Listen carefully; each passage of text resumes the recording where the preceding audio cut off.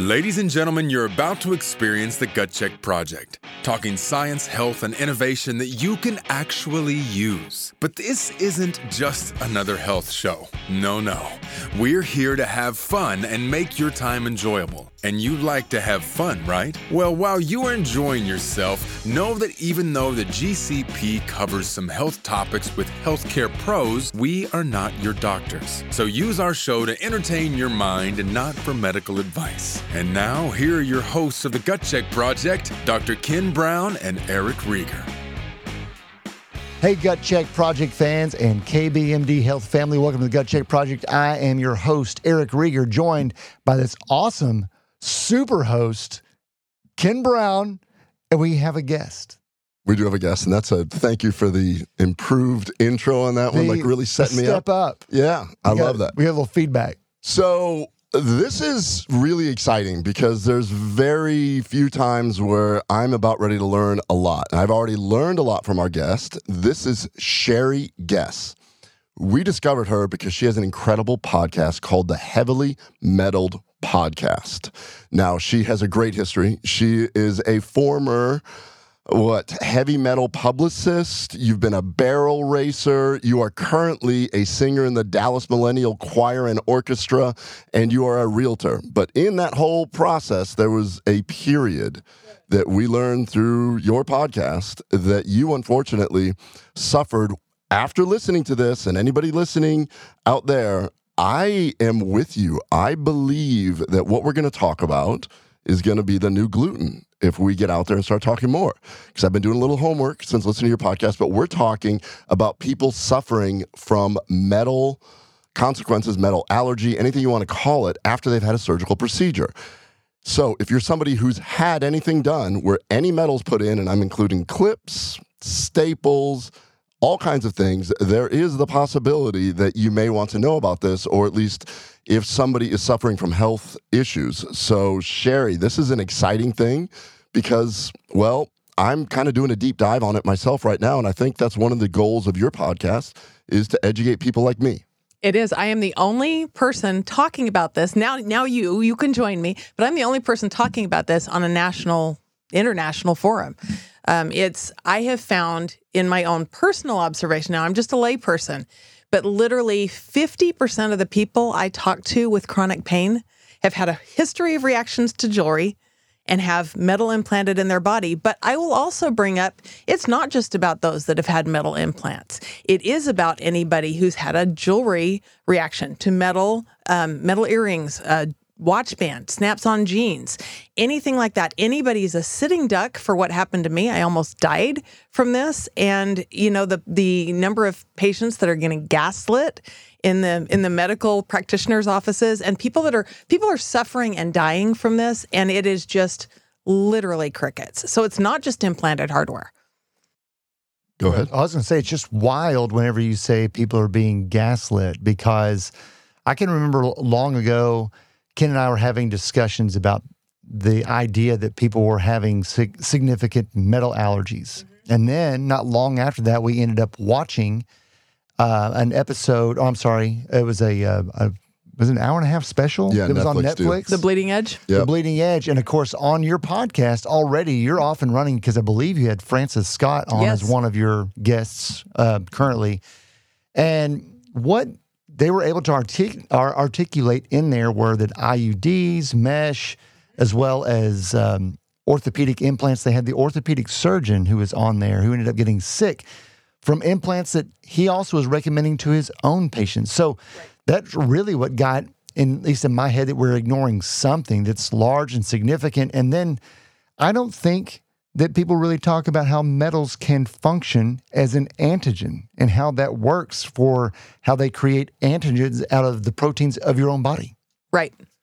Well, I just want to say this really quick because I want to hear an abbreviated version of your story because your story is incredible. Oh, yeah. It's totally incredible. But I want to say this. After listening to you and everything that you've gone on, or everything that you've had to endure, including the gaslighting and everything, when you start looking at it, when people are willing to look at the data, these metal allergies are much more common than what these doctors are saying. Right. Much more common. And it is approximated that 10 to 15% of the population can have a metal allergy. When I looked at the revisions of joint replacement, upwards of 20% of joints need to be replaced due to pain and complications, but it's never called a metal allergy or anything like that. So when I'm talking to people and I've been asking about jewelry issues, how many people have earring stuff where they're like, oh yeah, I had this little reaction, and like, this is not a question that I'm asking as a physician. Do you have that? So that being said, if there is something out there where people can have a 15 to 20% reaction and it's nowhere on my preoperative form, something's wrong. Okay. Take us back to the beginning. Now give us your story. And I definitely want to come back to that later. But basically the short version of the story is I was young, healthy, super active, traveled the world, went everywhere. Is that me? Yeah, it's okay. Oh, it's all right. Oh, no, it'll go off forever. Yeah, turn it off. Let's That's fine. She's having a phone reaction. Oh, I'm having a terrible. My phone never stops, so we're just going to turn that off right now. I should have done it before. How is that? Hey, you know what would really solve that problem, Shari? Why don't you just get an iWatch, one of those Apple Watches? I'll tell you why I can't wear it, and it's due to my metal allergy, but let me tell you why later. Come back to that. Sure. So anyway. That was a setup because I know. You do know. I've listened to all your podcasts. That's right, you have. Okay. So anyway, long story, very short. I was healthy, active, traveled the world, super vibrant, super active. Back in 2014, I had some surgeries prior to 2014, but 2014 is really when the litany of stuff started. I had 3 surgeries in 1 year. I had a hysterectomy, I had a lumbar fusion at L5-S1, and I had a shoulder repair, biceps tenodesis, and a decompression of my AC joint. And starting from that point, in 2016, I started getting really sick. I had another fusion at the end of 2015, cervical fusion, and 6 months after that, I had to wear a hard neck brace for 6 months. All my tests were normal. All my blood work was normal. Everybody's like, it's in your head. There's nothing wrong. Your surgeries are all fine. Your blood markers are all fine. You're fine. And I told my husband I felt like something was eating my body. I had every symptom in the world. I got to a point where I had 30 specialists, literally a specialist for every single thing, with nothing verifiable. And the break in the case came I needed every surgery I had. I got mechanically better, but I got physically worse every time. After the neck fusion and the 2014 surgeries, I had a cholecystectomy, which is a gallbladder removal, wound up needing both sides of my pelvis fused. I mean, I just have the worst luck in the world. So they put 6 pins, 4 months apart, 3 on either side of my pelvis. And this was right around the time of COVID, right about 2020. Again, I got mechanically better. I could sit, I could stand, but chronic pain-wise, it's like every cell in my body was on fire. And we didn't find out until the second set was done, about 6 weeks after the first. I think it was 6 weeks. And all of a sudden, I started noticing I couldn't go outside on high pollen days because the pain was worse all over my body. I couldn't eat high histamine foods because the pain was worse all over my body. The thing that really told me is I put on jewelry that I had worn for 20 years with no issue. And I'd always had the earring thing too, but I didn't think about it. I put on jewelry I'd worn for 20 years. I broke out within seconds of putting it on, and I tasted metal in my mouth. And I've always been medically kind of smart and really studious. I was going to go into medical school before I got sick. Yes, I'm a realtor, but I wanted to go become a PA and manage thyroid. That's what I wanted to do. But fortunately, I just knew. I just had that spiritual epiphany when I'm like, oh my gosh, I'm allergic to my hardware. Pain, histamine, pollen, all the things just were histamine, jewelry. What's changed? More metal. And that was exactly what it was. Then we unpacked that story. I don't know how much you want me to tell, but it wound up with me going to a doctor who was fellowship trained. She's an internal med doctor, fellowship trained in allergy, immunology, and rheumatology. I'm like, this girl's going to change my life. She's going to get it. I'm going to walk in. She's going to she's going to say, yep, you're right. And there we go. Not only did that not happen, she said, I don't think you have a metal allergy. You don't have any symptoms of a metal allergy. I'm going to look at this test that I brought in, which is a blood LTT lymphocyte transformation test, which is kind of the gold standard for type 4 metal allergy. So you had already gotten that test when you went to go see her? No, I took the requisition to her with a bunch of peer-reviewed clinical research, because I know a lot of doctors don't really have that on their radar. And she's like, oh, I've read most of those studies. You don't have symptoms of a metal allergy. I'll sign it because you drove 2 hours. But, I don't know what your problem is. You're just going to have to live with it. Well, long story short, we send off the test. It comes back slam dunk off the charts. You've got a copy of it for nickel. And I go to my neurosurgeon that had just done my pelvic implants. I'm just like, I just made the biggest mistake ever. I think I'm allergic to titanium. That's what I thought. I thought I was allergic to titanium. And he said, well, let's just see what the test comes back at. He looks at the nickel and he's like, yep, you are. And let's go take out some of this hardware. You don't need it anymore. I didn't even know you could lose hardware from a fusion surgery. Short version that started to unpack all of this is he goes in and takes out 10 of 13 pieces of my lumbar fusion hardware, which by that time I'd done some homework and I knew that the chemical composition of that hardware was about 13% metals that I was allergic to. He goes in, takes out those 10 pieces. I come out of surgery with 60% less pain in my legs right out of the OR. And I could wear jewelry again. I could eat high pollen foods again. And that's when we knew. We even have a measurement. My blood histamine level was 3.53 prior to surgery. Anything over 1 is high, just for a frame of reference. Within 8 weeks of surgery, no change in diet, medication, or outdoor pollen, anything, 0.013, lowest end of normal. So just that from removing the 10 pieces. And that's when we knew. And all my doctors were just like, mic drop. Well, because you've had so many and you were being dismissed, and use that term gaslit because that's how you felt.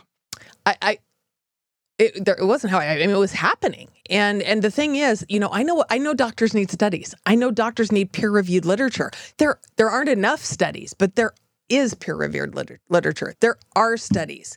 They're just not looking at them, and they don't want to look at them, and they can't in today's, current healthcare model. You get 15 minutes, and they can't hear the whole story. But what I went through was just ridiculous. My entire body was shutting down. Spent a week in Zale-Lipsy, a spinal taps and every kind of image and psych evals. And, what a lot of the patients with metal allergies get is, this is psychosomatic. So, you're really downplaying your symptoms. Can you just go over how difficult your life really was during this period? Oh my gosh. Okay. I couldn't go outside on high pollen days. I couldn't eat high histamine food. My immune system was just so hypersensitive that everything lit me on fire. Like to the point where, those little slippers that have the grips on the bottom of it? Well, the feet have a bunch of acupuncture points, and I'm going to sound crazy, but the feet have a bunch of acupuncture points in them, and they can cause you to detox. So I'm walking around in my house, and I was in so much pain from just that extra pressure to the acupuncture points because I was so inflamed. It was inflammation everywhere. You cannot imagine. I used to just say, if somebody could step into my body for 5 minutes, you'd cry. Because you cannot imagine a body can hold this much pain. We're not talking pain in a knuckle or a leg. We're talking pain from head to toe in every cell of the body. It was suicidal pain. I'm lucky I lived. To the point that you had to lie down most of the time? Well, yeah. So I lay down all but maybe 30 minutes of every day. I could take maybe 5 steps to the bathroom and back, maybe 20 times a day. I was driven around laying down, not kidding, on the floor of a car for 2 years. The first time I sat up and could see the wildflowers, I cried because I worked during this time because I just don't give up. I needed something to live for. My husband, bless his heart, we call him St. Walter. I would walk out to the car. I would lay down on the floor of the car. They would take me to show a property. I would get out. I could walk into the house, open the door, maybe take a few steps and go back out and lay down in the car.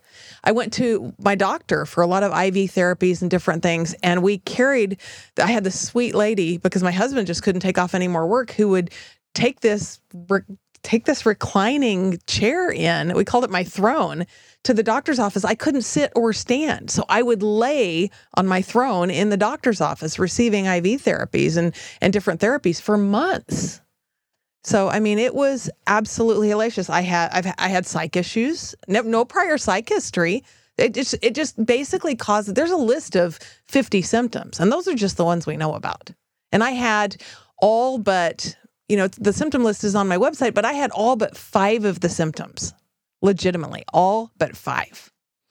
So when you're going through something like that, it's almost easier to describe the physical limitations, the things that you couldn't do, the tolerances that you had, like you said, for maybe 30 minutes a day that you weren't on your back to take the pressure off so that you weren't in complete pain. But what did it do to friends and family that you were close to?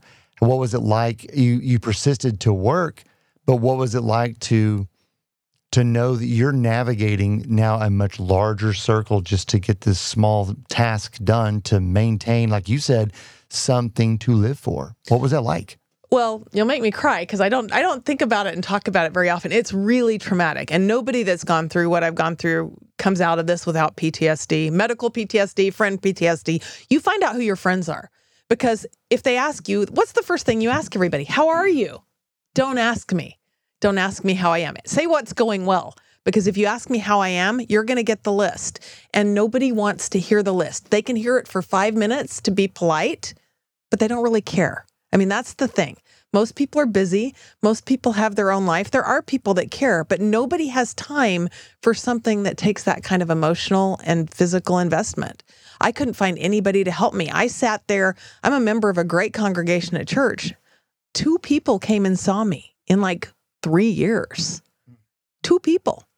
I used to go to church, and just to give you kind of more of the picture, I don't think I even talked about this in my podcast. I would go to church every Sunday. It was all I could do to walk in. I laid down on the pew during church because I couldn't sit and I couldn't stand for years. It's humiliating. I've laid down in airports. I've laid down in doctor's offices. I've laid down, I would have to go in to get my blood drawn and lay down in the hallway if I couldn't take another few steps. So, I mean, you just lose your... you lose your ability to be self-conscious, I guess. Did you feel like you weren't being taken seriously whenever you tried to describe? I still have people that don't take me seriously because it's unbelievable. I probably wouldn't have taken me seriously. It's unbelievable to have that many body systems affected and shutting down. And it's just like, I was dying. And the thing is, it's not just me. This is happening to people all over.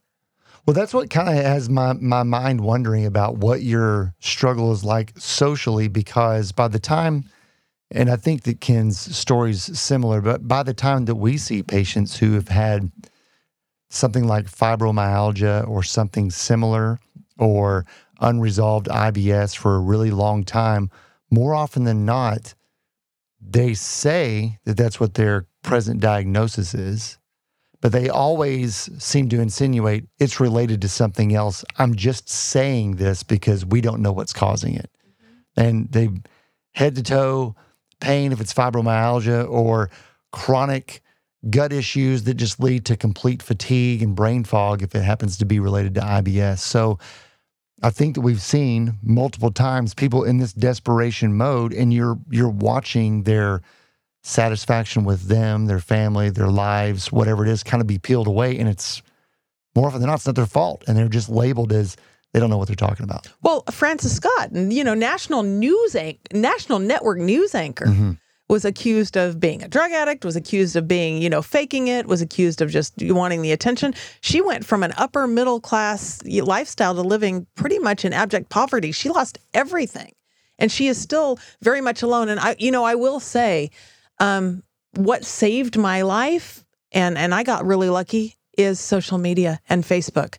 There were groups on Facebook that specialize in surgical clips or the low nickel diet or, this thyroid disease, or name any kind of special interest medical group.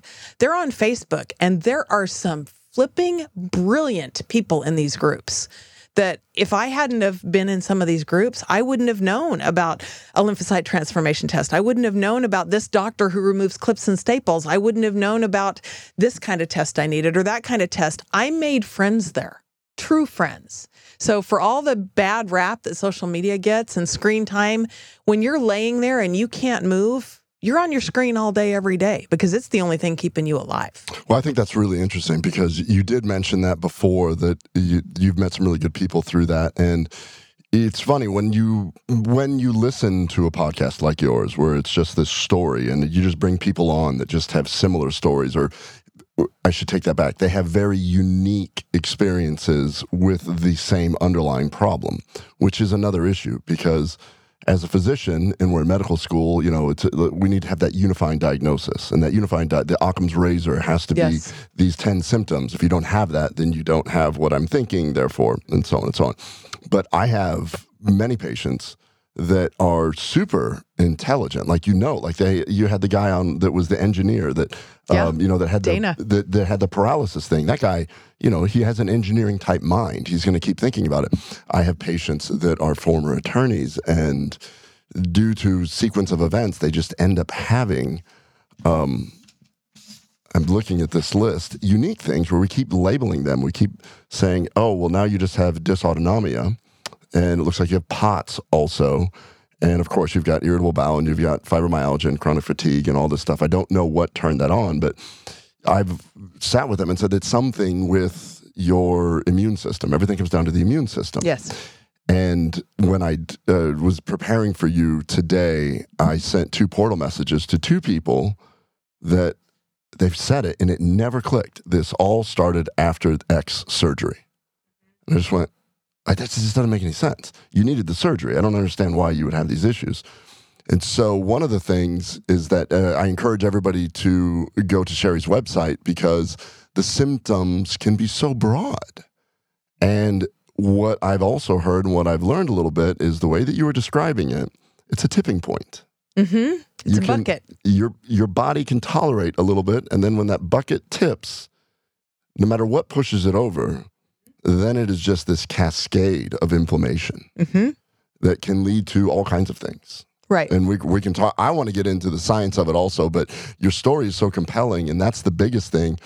I mean, the Gut Check Project, we always say it, check your ego at the door, because, I'm learning all the time. I've been a practicing gastroenterologist for over 20 years, and I'm sitting here going, well, that one seems to have slipped by. In defense of my surgical friends and everybody, the people, we'll start with this. The people telling them what clips to use, the people showing up and doing this, and it's like, this is who we're using. It's titanium. You can't react to it. It's surgical stainless steel. They use these terms. It's inert. You're not going to have any issues. And in defense of the people, the device rep, they're being told that. Yes. So it's this sequence of things. Well, they were told that. Certainly the device company wouldn't say anything like that. That doesn't make any sense at all. Right. So I had a little fun today, chat GPTing a bunch of things that we use. Oh. Mm-hmm. Mm-hmm. Yeah, so it turns out, fortunately, I don't leave things in people. Yes. I heard that your husband probably had a Bravo capsule for and that one falls off after a little bit. He did have a reaction. Very rarely I'll have to clip something that's bleeding, but fortunately the gastrointestinal tract turns over in a very short period of time, so it'll slough it off right away. But, I don't, that's strictly for my own guilt if I've been hurting somebody. Am I allowed to ask a question? Yeah. Absolutely. Because I'm dying to know this. So just like in clinical experience, you're a practicing gastroenterologist. How many patients do you have that come into you that have had a cholecystectomy or something else that may have these clips and a history of metal out? Is it ever been on your radar that people could be reacting to these clips, either clips or just metal, specifically nickel or other metals in the diet, can cause this massive IBS? Is that been even on your radar? Never. Mm-hmm. Never. You asked me metal allergy, and I'm going to tell you what I learned in medical school. Oh, it can cause a local dermatitis on the skin, because that's the reaction that takes place. And then you start thinking, well, wait a minute. I deal with food sensitivities. I deal with systemic complications from somebody that has celiac disease. Why can't something that would just cause a slight rash on the skin create this inflammatory response in the body? And then let's get back to the clips. I mean, I can't tell you how many people I've sent. Now, personally, I've always found that people get sent to gallbladder removals a little earlier than I think they should. Like I always tell people, I'm like, it sounds like a gallbladder, but once we take it out, it's done. So let's just make sure nothing else is going on. And the story of the young woman from Tennessee that had the clips and had that reaction, now it makes sense. But I know the surgeons I know that they're not thinking that there's a potential with this. But everyone should begin to think. You do anesthesia. You ask people if they cross-react to certain foods before you give certain drugs. You know what's kind of strange is how many times people will put on their allergy. Sorry, I went to the dentist today, so I'm slurring a little bit of my words. But anyway. Actually, you're not at all. It feels like I am. No, you're good. No, you're doing good. I don't even think you need a tongue to talk. You're doing great. So they'll put nickel often on the allergy list. And only on rare occasion do I even ask them why they wrote that. Most of the time they're like, yeah, it's nickel. I reacted to it, something like that. But they dismiss it even themselves. But we never, even as many times as I ask questions, I've never really gotten into why did someone get tested for a nickel allergy. And it's kind of weird, especially when I was kind of compelled to go and look, how is it that metal is even causing this, and as I alluded to earlier, causing this antigen reaction. It's not like other things, like proteins you explain what you got, and I'll tell you what I read. Okay, so it's a type 4 delayed hypersensitivity reaction. It's antigen driven.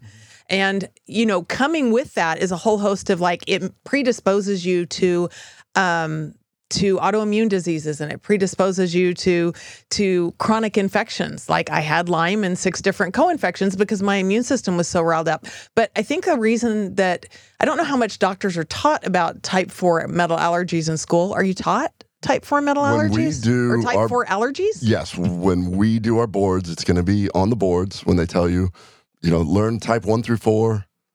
You take the test and then you go get your license and you're done. And then you move on. And you never see it again. Yes. So the hard thing about pegging this is it's a delayed hypersensitivity reaction. So for people that have implanted hardware, the reactions sometimes don't show up for 6 months to a year.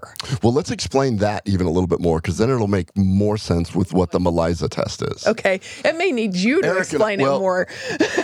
Early on, when the pandemic hit, Eric and I did a whole whiteboard on the innate and adaptive immune response, because this happens with everything.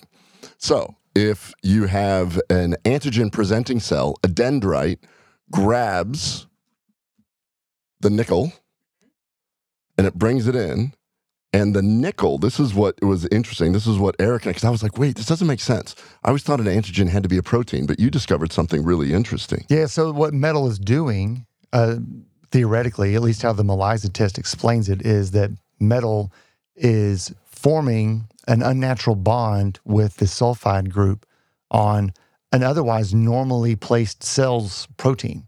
So a normal cell in your body we all have proteins all over these cells, and then there's a protein that's extended out and it has a sulfide group. Well, this metal is forming a bond with it, and it literally changes the shape of the cell. So all of the scavengers moving throughout the body looking for foreign bodies think that this new shape of your cell or your enzymes is actually an invader. It begins to attack it. And of course, this turns into a cascade of an inflamed response. Mm-hmm. So it binds to a protein. The antigen presenting cell takes it, hands it to a T helper cell. T helper cell goes, this doesn't look right. We should probably prepare to go to war with this if it ever comes back.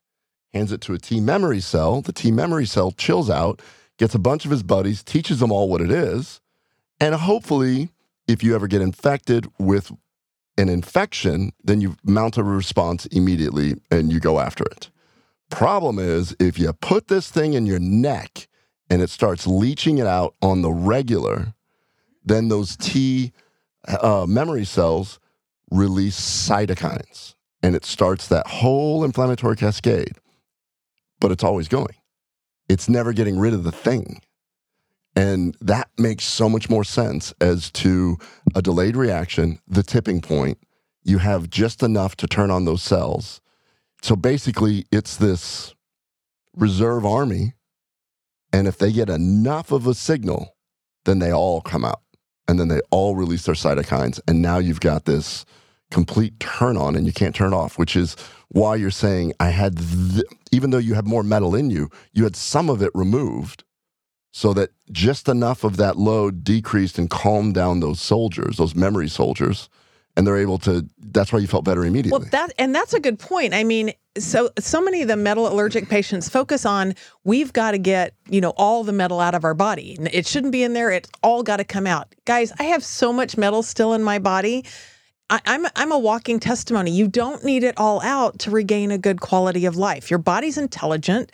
It's it's built to heal if we give it the right things. There's a lot you can do with limbic system retraining to retrain yourself out of the chronic inflammatory response. That's a whole other episode.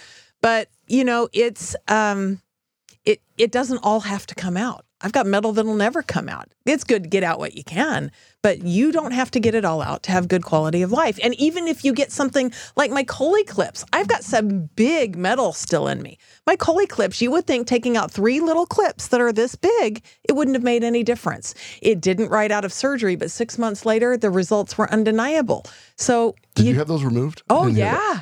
Yeah, and how did they do that? Because that's a difficult surgery. It's not. Really? No, you're going to love it. Surgeons would argue. I mean, you just don't. You tell somebody, "Hey, can you take those clips out? I'm worried that person has." I did it to some friends the other day. So you just took some Coley clips out. We were bored. You were having some barbecue.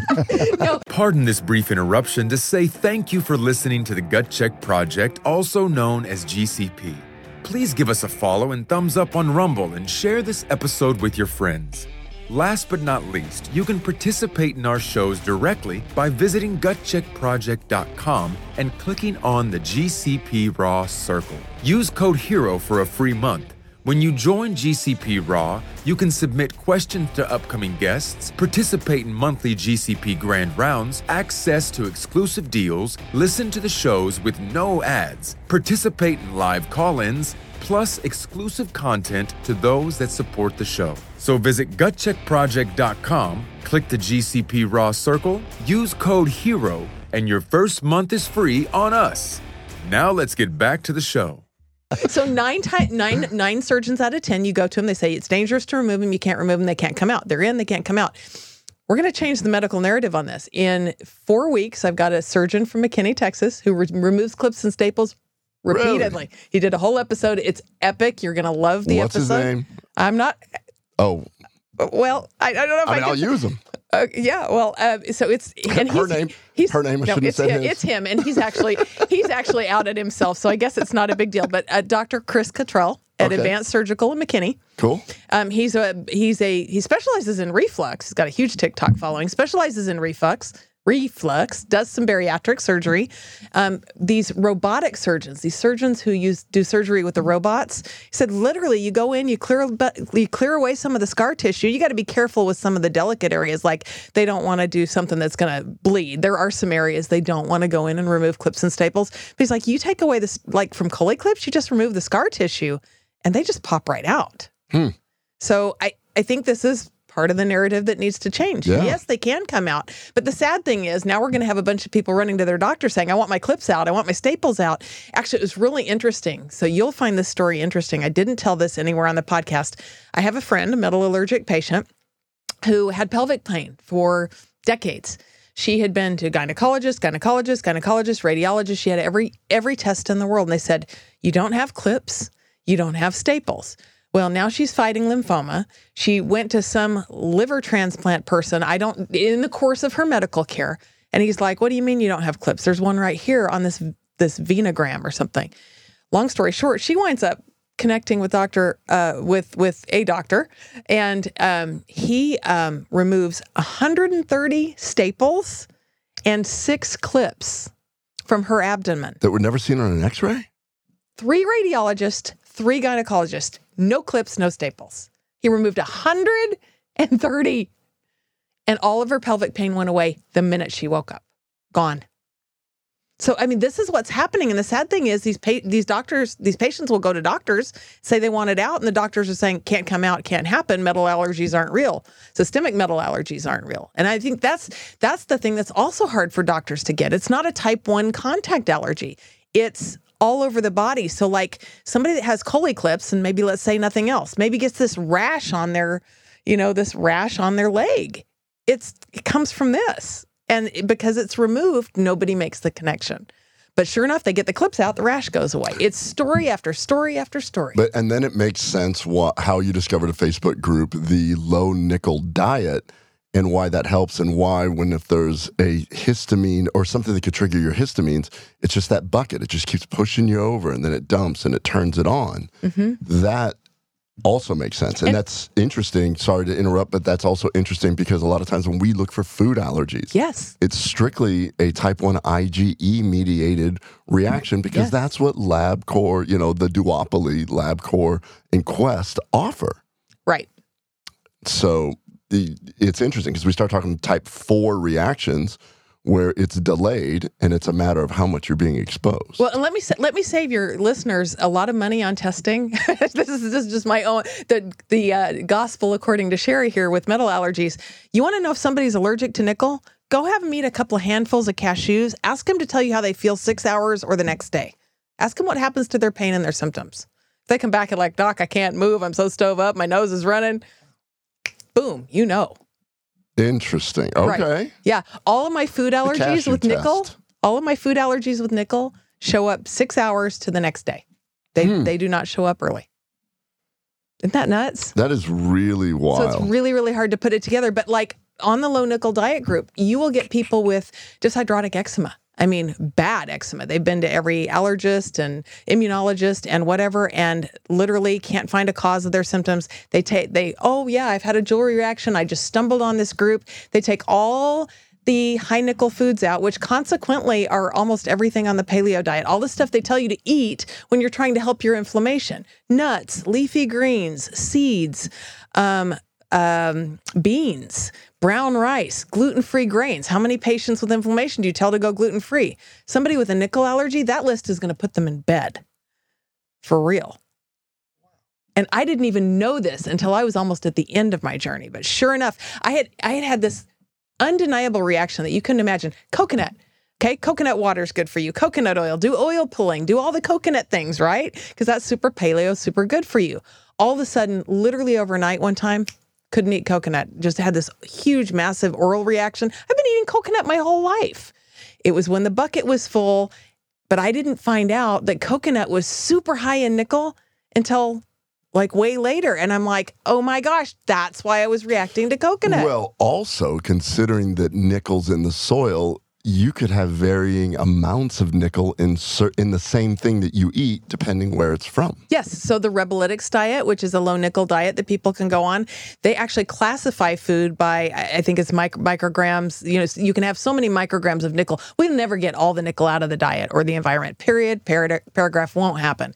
But you can have a certain amount. I think they think it's between like 150 micrograms a day or something, but they classify it based on where it's grown. So like, raspberries from Mexico versus raspberries from Idaho might have a completely different nickel content. Fascinating. So it is a to quote one of your earlier guests, it's your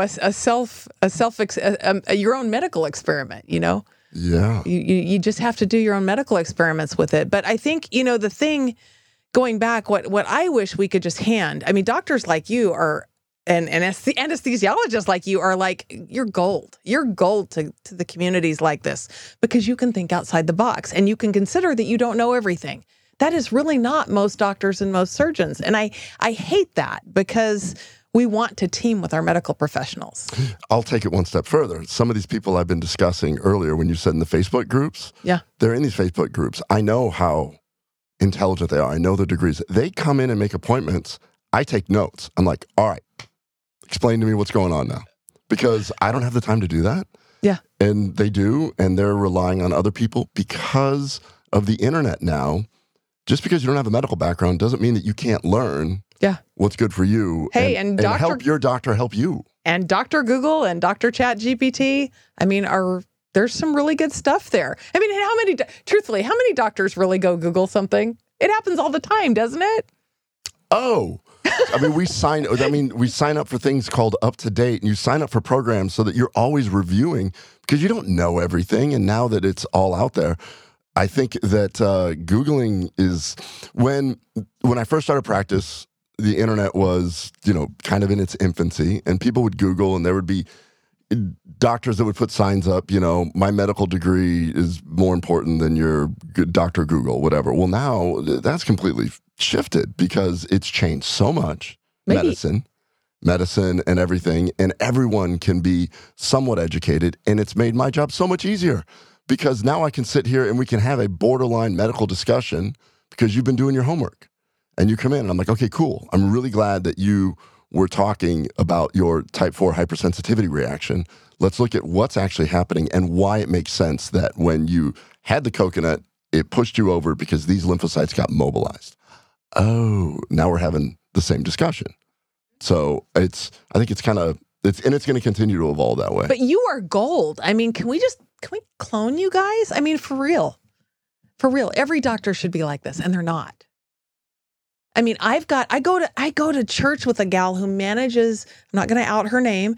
We've been butting heads for months now. She manages a surgical center. My own brother, sorry, I'm throwing him under the bus too. He manages a surgical center.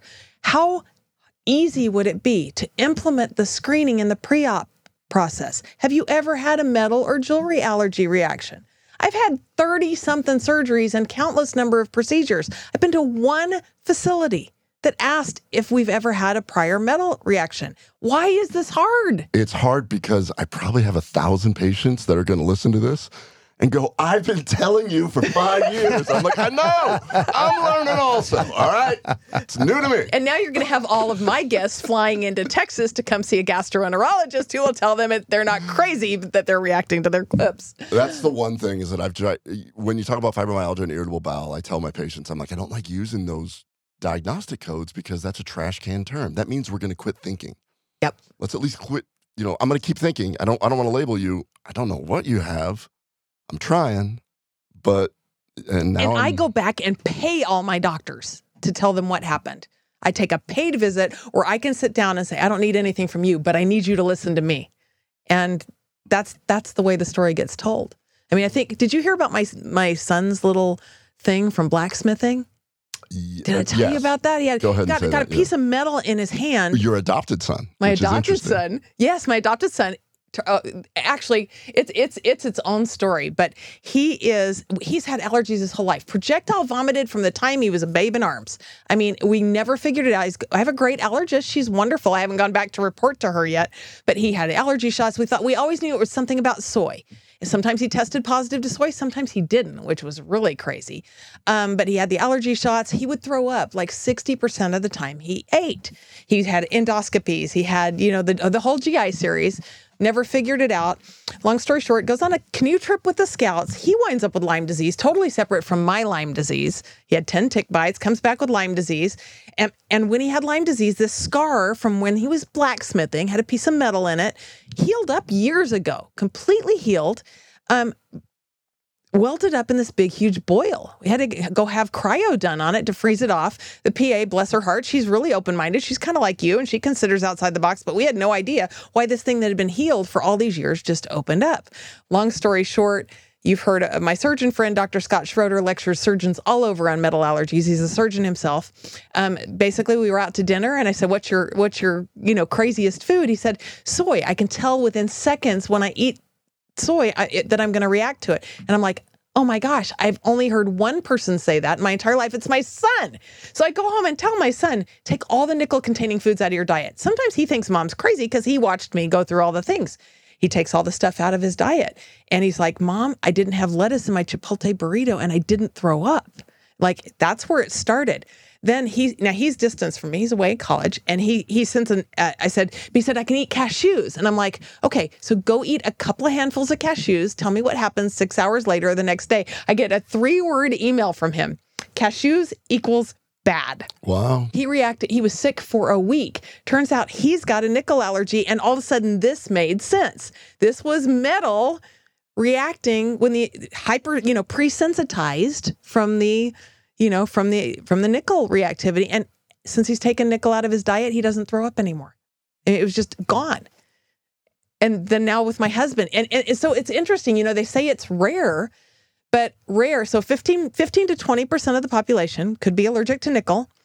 Of that, I think it's 3% that have life-changing allergies to diet, reactions to diet and inflammation and things like that. But if you think of 100 people, that's 3 in 100 people. How rare is that? How many patients do you see in a week? 100? I mean, that's what we're saying. If you have anything that's 15 to 20%, you're asking. Yeah. Or even 3%. I mean, take it to the 3% if you really want to drill it down. Okay, 15% are nickel, only 3% might react to diet or hardware. But it's 3 out of 100. I don't think that's that rare. So with that kind of, I agree with you. That's not rare. That's really not rare at all.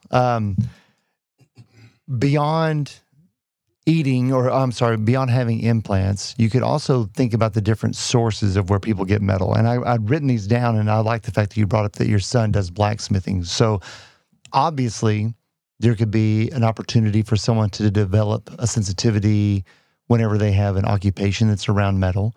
You could also get it from dental, from having either braces or fillings in your mouth for a long time. And you've already covered implants. There's medicine. So certain medicines have metals in them. There's cosmetics, certain food, which you've already talked about with the low nickel allergy. Vaccines. I thought this is interesting. Once we started talking about, we were looking at how metal causes the reaction long-term in somebody to develop a sensitivity, because they specifically use aluminum and mercury in vaccines as an adjuvant to make the body react to the fractionated protein particles of, whenever they attenuate the virus to throw it in there, so that the body develops a reaction to this dead virus. Yeah. So it begins to recognize it. And then another thing that some may not recognize is you can get metal from smoking. Mm-hmm. Nickel, lead, cadmium, arsenic, all of those are being inhaled whenever someone smokes cigarettes. So what about vaping? Ooh, wood-burning fireplaces. Yeah. And let me blow your mind. Non-metallic zirconium dental implants, metal-free, have trace metals. The FDA doesn't require them to list trace metals. I rejected a metal-free implant because it had trace metals in it. Mm.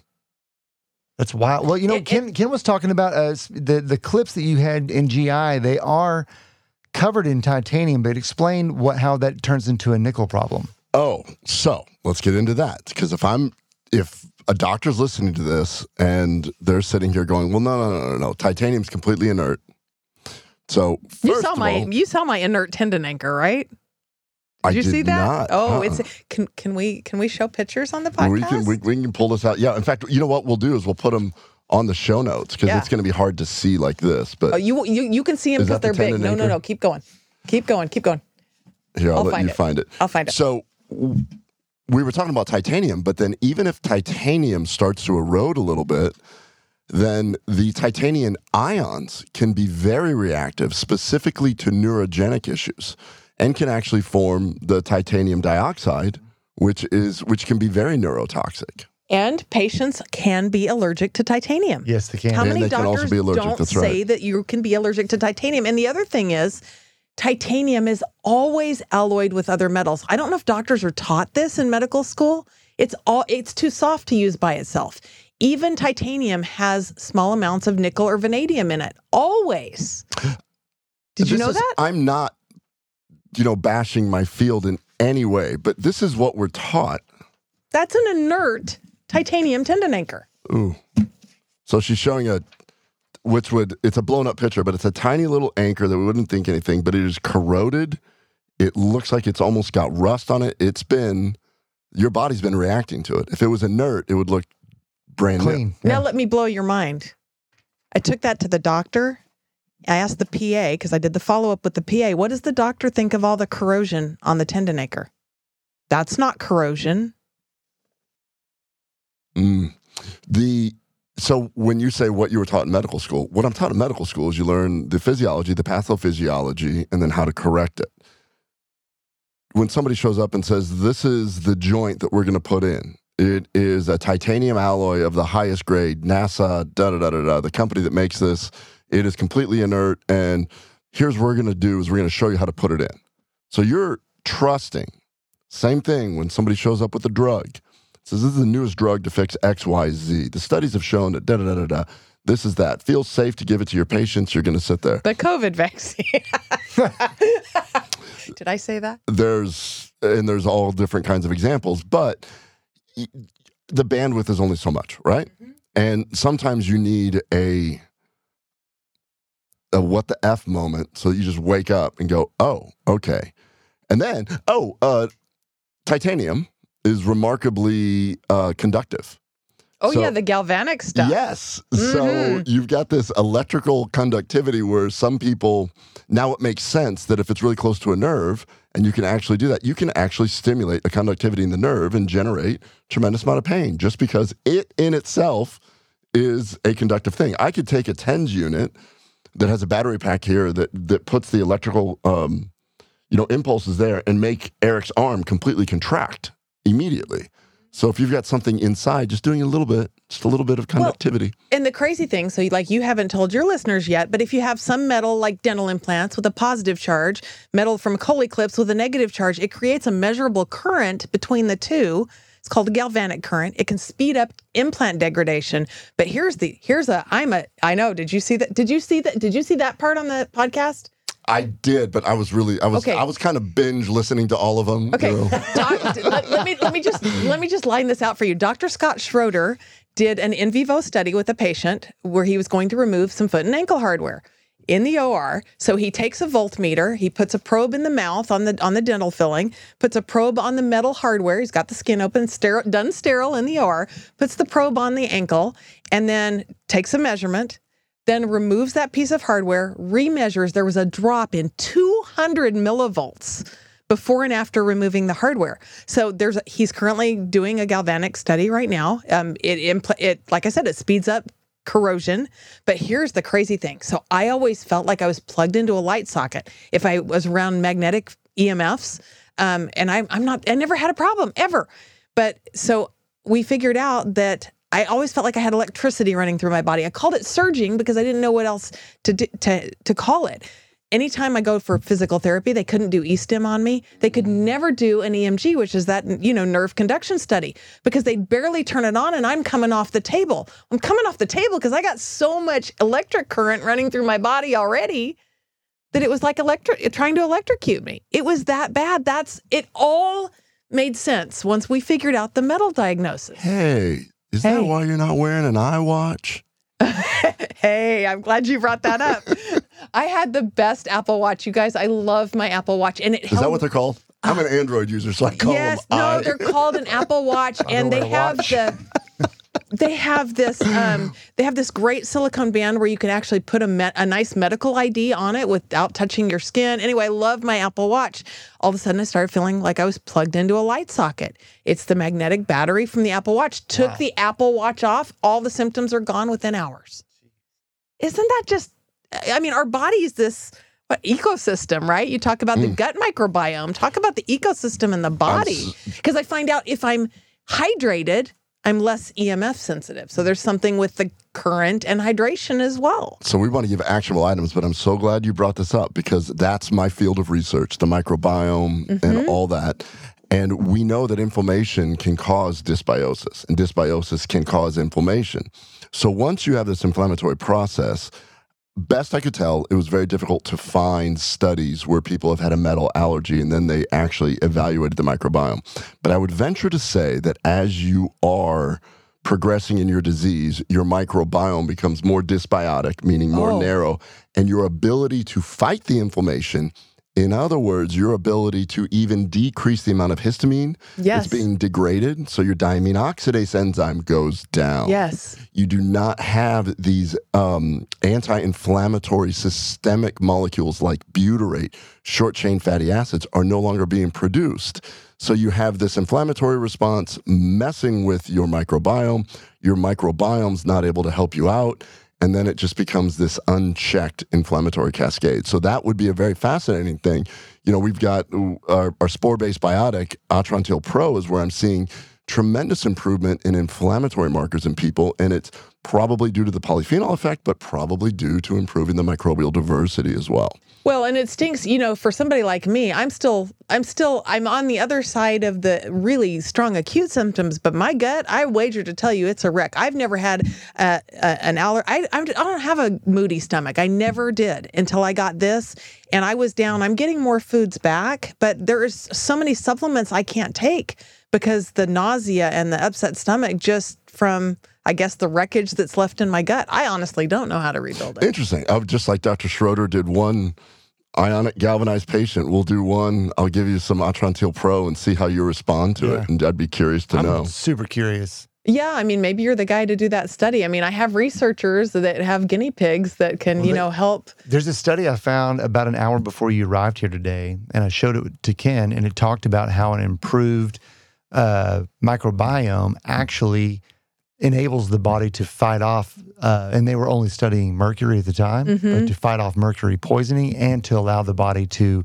effectively degrade mercury so that it was safe and then could be expelled, which obviously mercury can be quite a problem. But it was interesting to see that what disruption can occur from metal allergy and metal sensitivity to the gut microbiome, and then inversely, in order to restore, you have to regenerate this microbiome in order to process. Right. And something else that I was going to ask you, and you may have already come across this. I haven't had time to watch all of your podcasts yet, but, something that I'm just starting to delve into.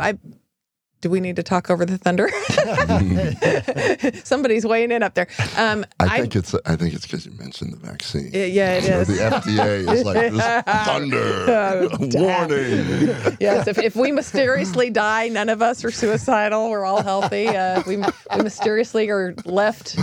Anyway, but no, parasites and heavy metals. So parasites feed off of heavy metals. And there is a gal who I can make the connection for you guys. I mean, you talk about gut stuff. She cured all of her chronic symptoms by getting rid of parasites. We worm dogs. We worm everything on the planet except people. Why don't we worm people? And parasites and heavy metals go hand in hand. So there's a whole parasite metal connection that I'm just now diving into. But talk about gut dysbiosis, parasites. I mean, I think it goes beyond ivermectin. Yeah, parasites are another thing where we just, in the United States, it is just, we don't have good tests. And because we don't have good tests, it's hard to do that. And it's much like Lyme. Yeah. It's right there. There are some experts. My bandwidth is still. Oh, well, like she's the one you need to talk to. Believe me. She passed 22-foot tapeworms. I mean, it's like she's got the goods. She's an herbalist and she's amazing. And she knows she has a free parasite course. So definitely somebody to get on. Where would someone start if they were to, obviously they can go through and they can look through the litany of all of the different symptoms that we mentioned earlier. Obviously, I would say start with the Heavily Meddled podcast. Listen to your full story in episode 1 and 2. And then you're gonna become addicted, just like Ken and I did, to finishing where you are when we're up to date, which is awesome. So where would someone go, though, once they recognize that it's something they need to investigate for themselves? What's the first thing they should do? And then here's the really cool thing, and you could tell me what I'm allowed to say and not allowed to say. Anything you want. You can go to the Heavily Meddled podcast. I do say, listen to that so you even have an idea where you can start to look for metals and putting out the fire in your life. But they sign up for the email list on heavilymeddled.com. We send a free symptom checklist and a roadmap, an abbreviated roadmap of what's next. Nice. And going to be coming out with probably a course on what to do next, because there's no way, like I said, I'm the only person really talking about this on a public forum. And someday I might do some coaching, but I'm not there yet. But this course will be available probably within the next few weeks. That's great. To podcast listeners. And the goal is to tell them where to go. You don't have to go with me, but at least you need a roadmap. I'm glad that you're building a roadmap. And I asked that question not knowing that you had that you were going to share with everyone. But I noticed even when I went to Malaysia and I learned about them from you, that's a metal testing assay to see if you have an allergy to it, or a reaction. But even on their own website, they were able to delineate that in instances such as titanium, where some have relied upon patch testing, that they can be told that they did not react to titanium, but titanium isn't effective to be tested through the skin anyhow. Yeah, I think the Mayo Clinic, Dr. Schroeder provided this information on one of the episodes. The Mayo Clinic did patch testing for titanium allergies on thousands of people. I don't remember how many thousands. Yes, and they didn't get one positive titanium response.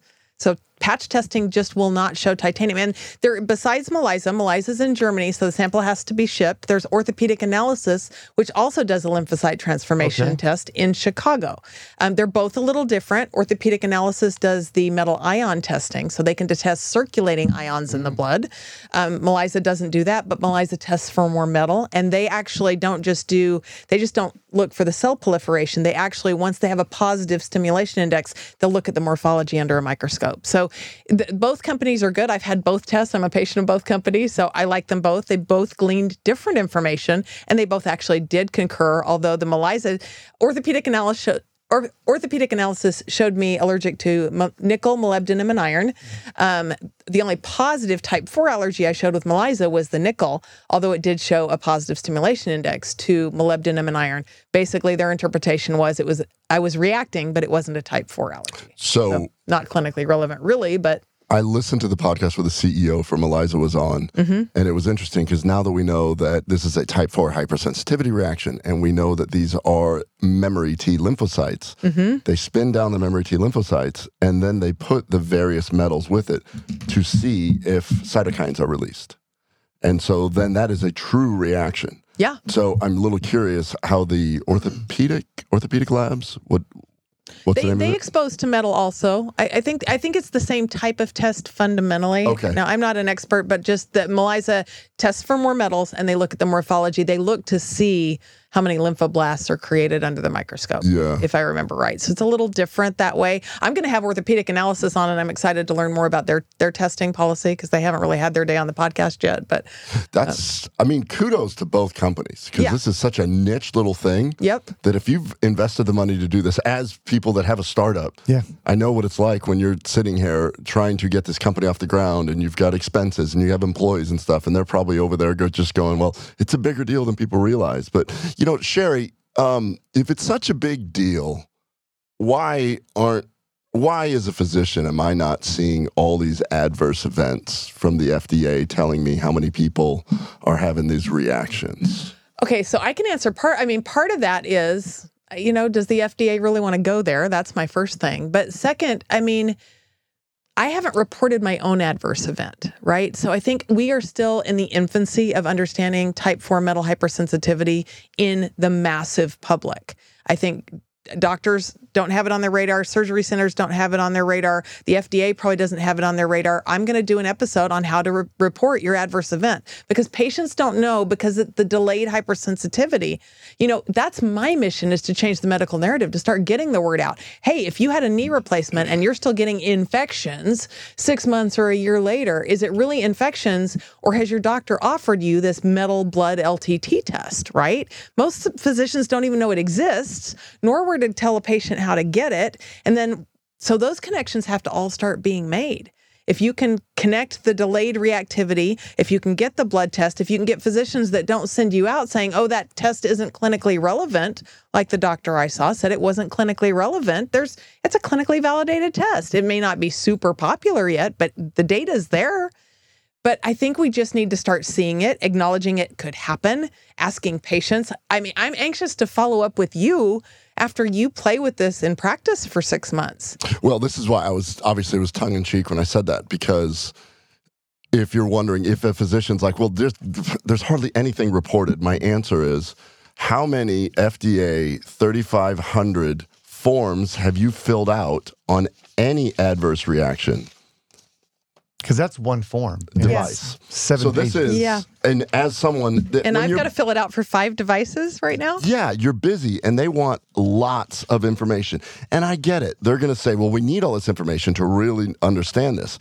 But as we know with the VAERS reports, drastically underreported. I mean, not even drastically. Yes. That's exponentially, or just basically 1/100th of what should be there. So when somebody says, well, it's not being reported, because when you look at the literature, that's what it says. But there are some people that are saying this is something It remains difficult to identify. Knowing the full composition would help guide further management.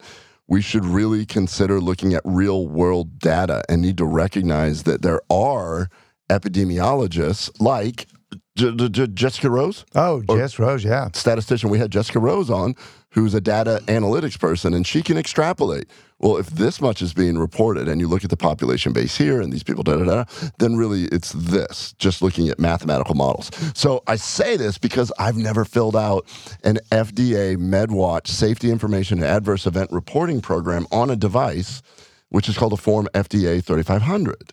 And unless you're a Dr. Schroeder type person that takes a tremendous interest in this and maybe has a little bit of time to do that, but most people are starting practice, so they're kind of at the middle and the tail end, and you've got kids and family, and it's just life. I think it's going to be a grassroots patient, I was just going to say, which is why movement. The patients can do this and at least create a little bit of buzz. Yep. And the patient can come back and say, I filled this out. Can you put this in my chart? Yeah. And we're going to walk, or can they? There have been, reports of doctors that won't report it once it's turned into them. I don't know why. I don't know why somebody wouldn't, but, I'm just saying there's nothing bad comes out of this. The only thing good is that these companies that are making this go, you know what? It's a niche. Let's make a non-metallic device. I don't think we're ever going to get away from implanted medical devices, period. We're never going to get away from it. But there was a study, I think I sent it to you guys, a scoliosis patient who couldn't tolerate titanium. They somehow dipped it in carbon fiber. All of a sudden, he's not reacting to dope. it. The surgeon that came on said they're using nylon Coley clips now. Nylon clips are doing really, really well. You just need more non-metallic options for metal-sensitive patients. And every doctor I work with, every doctor I refer to, everybody... The second they just go, oh, yeah, that makes sense. Nobody really is sticking their head in the ground. It's just busy. They haven't heard of it. Every doctor I know wants people to get better. Nobody wants to hurt anybody. We have good doctors here, great doctors here. And it's just a matter of me being totally honest. Never even occurred to me. Yeah. Until a week ago, when Eric's like, we got somebody cool coming on the podcast. I'm like, what's that about? It's about metal hypersensitivity. I'm like, The thing... No, I get it. That was not how he reacted at all. He was excited. Ever since we'd seen The Bleeding Edge, honestly, is what it got us really diving in deep and talking deep about it. We honestly just didn't know where to begin to talk to somebody to get here. And then you just so happened to pop up because of Doc Brad Fagley, and I was like, "This is perfect." This. Well, how did you know that? How did you know I was that from one? I made a 2-word comment on your post. I'm glad I did. That was awesome. Yeah. No, I don't know.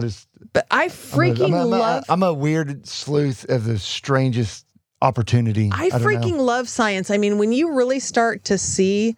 I'm just excited for you guys to put this into practice, because when you see how not rare this is, you're going to be like, this is bigger than gluten. It's as big as gluten. Nobody gets it. And so here's the thing. So I told you I went viral on Facebook a few weeks ago. It was the most random post I had ever put out. I try to post, little short reels all the time. It was, your stainless steel water bottle could be making you sick. It blew up the internet. It's now been seen by 650,000 people. I went from 200 followers to 8,000. But out of those, I think it was shared 8,000 times. There were 15,000 likes, and there were over 1,000 comments. And do you want to know what the comments said? I've been telling my doctor this for years. Me too. My mouth goes numb when I drink out of this stainless steel water bottle. Sorry, Yeti. This is really happening. When you start seeing me too, me too, me too, what followed that was a viral mini short on, yes, you can be allergic to your surgical hardware. It went over 500,000 people. Me too, me too. Oh yeah, I had this. Oh, there's diet. No wonder when I eat this happens. It was 1 million people, guys. Yeah. Thanks for pissing off Big Yeti also now. I know. Pharma. Big Yeti. Pharma, the government. I'm not suicidal. I'm in good health. Big if I wind up Yeti. dead, Big you know. Well, Shari, thank you so much for joining us. You drove over here today. Be sure and tell everybody both your web address and how to find you, Facebook and otherwise. Okay, you can find me at heavilymetalled.com. Metalled is with 2 L's, METTALLED. The podcast is, we have a YouTube channel. You guys need to tell me how to get on Rumble. I need to get on Rumble. Heavily Metalled has a YouTube channel, Facebook, TikTok, Twitter, not so much on Twitter, Instagram, growing every day, but the course will be out soon, and you can find me all those places. All of Shari's contacts and links will be listed in show notes. Ken, any... You have lived up to the hype. I love your enthusiasm. I love the fact that you have endured so much and you've made it your mission to help other people. So thank you so much. Thank you for being so honest. Thank you for continuing to have that fire underneath you and just wanting to help people. Yeah, and that email list will, like I said, give people the roadmap. That's definitely the thing to sign up for. If you didn't do anything else, go to the website, sign up for the email list. You'll get the newsletters, you'll get the cool stuff, you'll get the course map, you'll get everything. Yeah, so anybody that listens to this, if you know anybody that's having weird symptoms, share this podcast for sure, because you may be making a huge difference in somebody's life. And I admittedly have probably missed this diagnosis on many, many patients. Well, you're going to catch up now, and they're going to thank you. Thank you. Be sure to like and share, and we will see y'all next time. Thanks again, Shari. That's a wrap for this episode of the Gut Check Project, and we appreciate you for being a part of it. Be sure to follow us on your favorite platform for podcasts. You can find the GCP on Locals, YouTube, Spotify, Apple, Rumble, and more. And you can always check out gutcheckproject.com to find all episodes and interact with the show. Tell your friends and family not to wait to get gut checked.